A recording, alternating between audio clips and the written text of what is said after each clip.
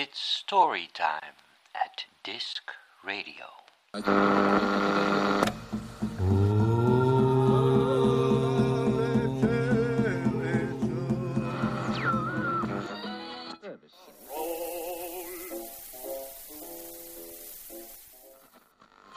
voor gebied zat je nog?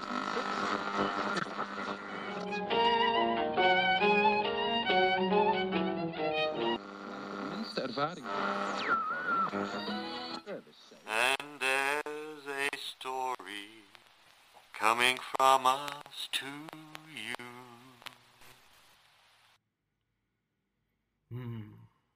Hello there. Welcome. And thank you for joining us on Season 2 of Disc Radio. This season is titled Same, Same, But Different. And we're going to be bringing in a guest host later in this season, Sahiti Sarva, who is much more qualified than I am to explain to you what this phrase means, where it comes from, and why we have chosen it for this season. So I hope that you can live with the mystery through a little bit of me talking and a whole bunch of really amazing stories. My name is Connor McMullen, and I'm part of the Dutch International Storytelling Center. I'm also a story engineer based in The Hague, and I love storytelling and bringing storytellers together. And that's exactly what we have for you this season. We've brought together a whole bunch of storytellers and done something really cool with them. So let's cut straight to the choice and hear from everyone else who will be joining us this season. I'm Sina Merkin, a storyteller based in Amsterdam and Groningen in the north of the Netherlands. And I tell all types of stories. I host the Grand Pillow Society storytelling community in Groningen. And yeah, what else can I say? I love storytelling. It's the best thing in the world. I'm Sahiti Sarva. My name actually means literature in Sanskrit. It's a derivative of a word that means literature. And in India, it's always interesting because I think people name their kids because they want them to embody a certain characteristic. And I was born in the 90s in India, that generation where every parent put all their expectations on their child. And I grew up as part of that. And embodying my name was part of it, I think. But more than anything, I think I'm quite a dreamy, not realistic person who enjoys floating around in castles that I build, which sometimes tend to work out because I guess all fun ideas start as a dream in the beginning, and all the other times I find myself falling down and picking myself up. I am Francine, and I live in the Netherlands, in The Hague, and I am a storyteller. And I'm a team member of the Dutch International Storytelling Center.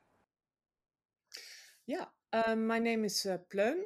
I'm 51 years old. I've turned storyteller in Corona times when I finished the professional storytelling course at Masrap in Amsterdam. And before that, I was a clinical forensic psychologist. And actually, the way it turned out, I'm almost 80% of my time devoting to storytelling right now, which is a great turn, I think. Yeah. So yeah, I'm Edgar. I've been now about 2-3 years into storytelling. It's quite funny that there was this in Wageningen, there was also storytelling, but just getting started.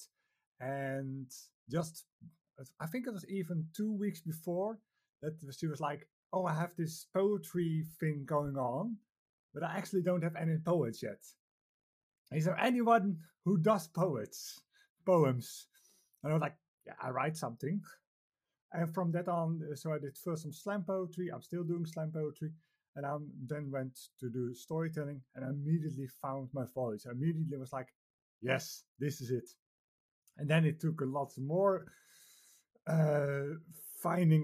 figuring out, okay, really, this is my path. So now I am developing my YouTube channel. So hopefully this year I will get my YouTube channel up and running. And then Storyteller Seep is alive and kicking. There you have it. The cast, crew, friends that became family over the course of several months for MythLab 3.0. And I want to give a big thanks and a nice warm digital hug to all of them. It's been such a great adventure. Now you're probably sitting there thinking, what is MythLab? Why is it 3.0? And what does all of this have to do with storytelling and stories and this same but different thing that you're doing here for season 2? All great questions. I could sit here and monologue for a good 20 minutes about what is MythLab, how we got there, what are we doing this season, and I thought about that, but then I thought, no, let's first hear from the participants. Because after MythLab, I sat down with each of them and I asked them, what is MythLab and what does it mean to you? And I think those 5 answers will be a much richer and deeper explanation of what is MythLab and what we were trying to accomplish than anything that I could ever do by myself. So here again are the 5 participants of MythLab with their definition and their perspective on what we were doing together the last several months. Well, MythLab is a place where storytellers meet and talk storytelling, which is from the start that I joined it has been very exciting. And we share our questions, we share our views. In that sense, it's been an inspiring place for me. Like it's not often that I get together with a group of other storytellers and we talk about what we do, how we do it, why we do it. Yeah. Funny, right? One of the first things you realize it's called Myth Lab, like myth, which is completely unreal, and lab, which is something where you actually do experiments and sciencey stuff. So it's kind of an oxymoron to put them together, but also not. And it's that's exactly what we do. We have an extremely scientific process for an extremely dreamy world that we want to build. And I think that's what, for me, Myth Lab has been, which is to find the method behind the madness. And this was the first time I was exposed to it. I did not know, I did not talk to people who've been in this field for so long, and I felt extremely privileged to even be invited in the first place. And when I found myself on the table, I was like, I love the fact that we started all our sessions with burning questions, and every session I almost had a burning question, because that was the one thing I was able to think of, because I was in front of people who all had done this for such a long time and they had such good insight on how to scientifically approach storytelling. And that's exactly what MythLab was to me.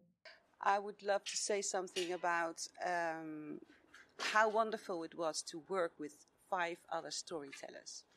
Because as a storyteller, you often you work on your own, writing your stories, crafting stories, telling your stories in the mirror or to a plant or whatever, the ducks in the pond, and it's quite not lonely, but you are alone working on your stories. So that was a great thing for me to talk to other storytellers and be inspired by them. And I hope I inspired them too with my vision or stories or whatever. So that was one of the biggest assets, I think, of the Myth Lab, to work with other storytellers. To me, MythLab is actually a pretty new place to be. You invited me to join this project, which looking back, I had no idea what we were going to do, and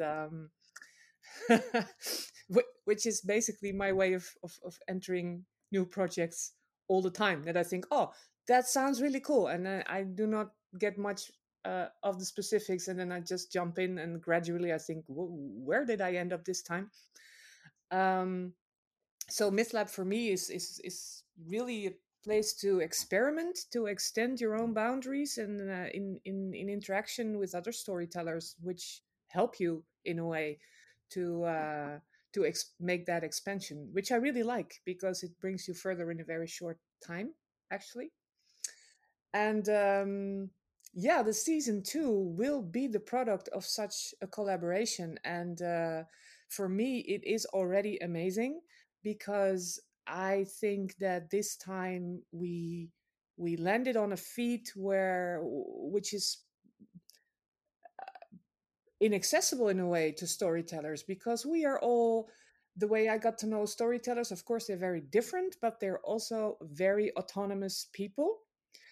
They have a very clear view of what they want and what they don't like, where they want to head with the story, what their personal touch or feel or color of the story should be. And in this project, we were kind of forced to come up with a plan together with 6. So we had to agree on some things, and it took us 3 months to agree on 5 elements of the structure of the story, and that was an excursion in itself already. So yeah, I think that was a wonderful ride. Yeah, it was really wonderful to get that invitation. Very scary, and it was just a roller coaster. It was just total. It started off with very much a high of like we just so beautiful that as storytellers, as writers, we are always with ourselves in our own little hub of our little home, and then suddenly we're together and we're making together this story, and pop, pop, pop, pop, pop, and so suddenly there is this story.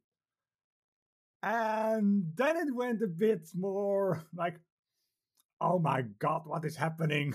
Okay, we have all these creative people together, with just powerful people, just like, okay, this is gonna be it. And then the beautifulness was also that in my history, my personal history, the group work was not my thing. It's never been my thing, and I have become more comfortable with it. And now I'm suddenly doing something that I really like, that I'm really into, and there is group work involved in it. Okay, here comes together. So there was also a session that was also almost therapeutic for me. It was like I facing things I have not faced yet. I love to hear those descriptions. I think each perspective adds something that I could never bring on my own. And as a whole, they're a perfect description of what MythLab is and what it means to us. So I don't have much to add, except maybe that MythLab is a digital space. Even in a country as small as the Netherlands, we're scattered all about, and it can be hard to get storytellers to come together for a few hours during the middle of the week. So the digital space has been really nice. It makes scheduling easy, and people can join from the comfort of their own homes, whether your home is in the Netherlands or somewhere else out in the world. And that's been another great benefit of meeting online, is connecting internationally with other storytellers. So most of the time while we were in the sessions, Sahiti has actually been joining us from India. And the added perspective and the different cultures have come into play a lot. She's going to talk more about that in the end. For now, I have one little other story for you before we get on to the stories that are at the core of this season. You see, we did meet in person recently. Floon, Francine, and I gathered at Zena's Grand Pillow Society in Groningen for World Storytelling Day. And there we heard 3 stories from this season. As we watched the audience, we saw something really magical happen. More magical than just the magic of telling someone a story, but the magic trick at the center of this project. And then I got up on stage and I started talking about the trick, and I pointed right at it. And like all good magic, as soon as you point at it, it disappears. So I'm going to leave you with that mystery. So I'll leave you with a second mystery of the magic of this season of Disc Radio. I hope you enjoy all the stories, and we'll catch up again at the end of this season.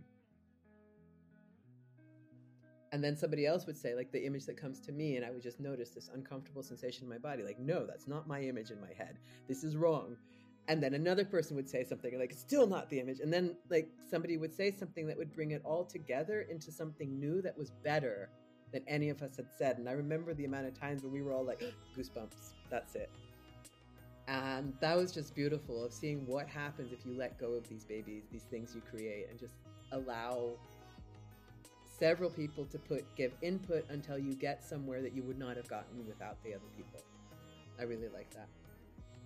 It's very interesting because I think if we had to combine all the rules to one rule that was the only rule that really governed our entire process, is that we should do it together.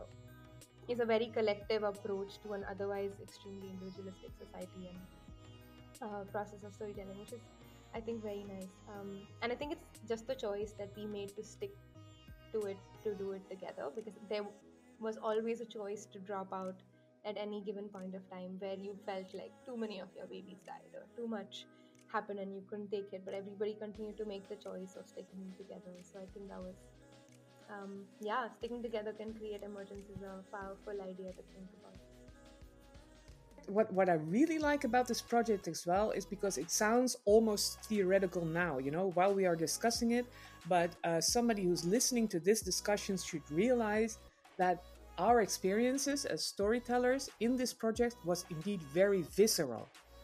It was not cognitive or intellectual at all. It was very bodily work, containing all these impressions and tensions and letting go and enthusiasm.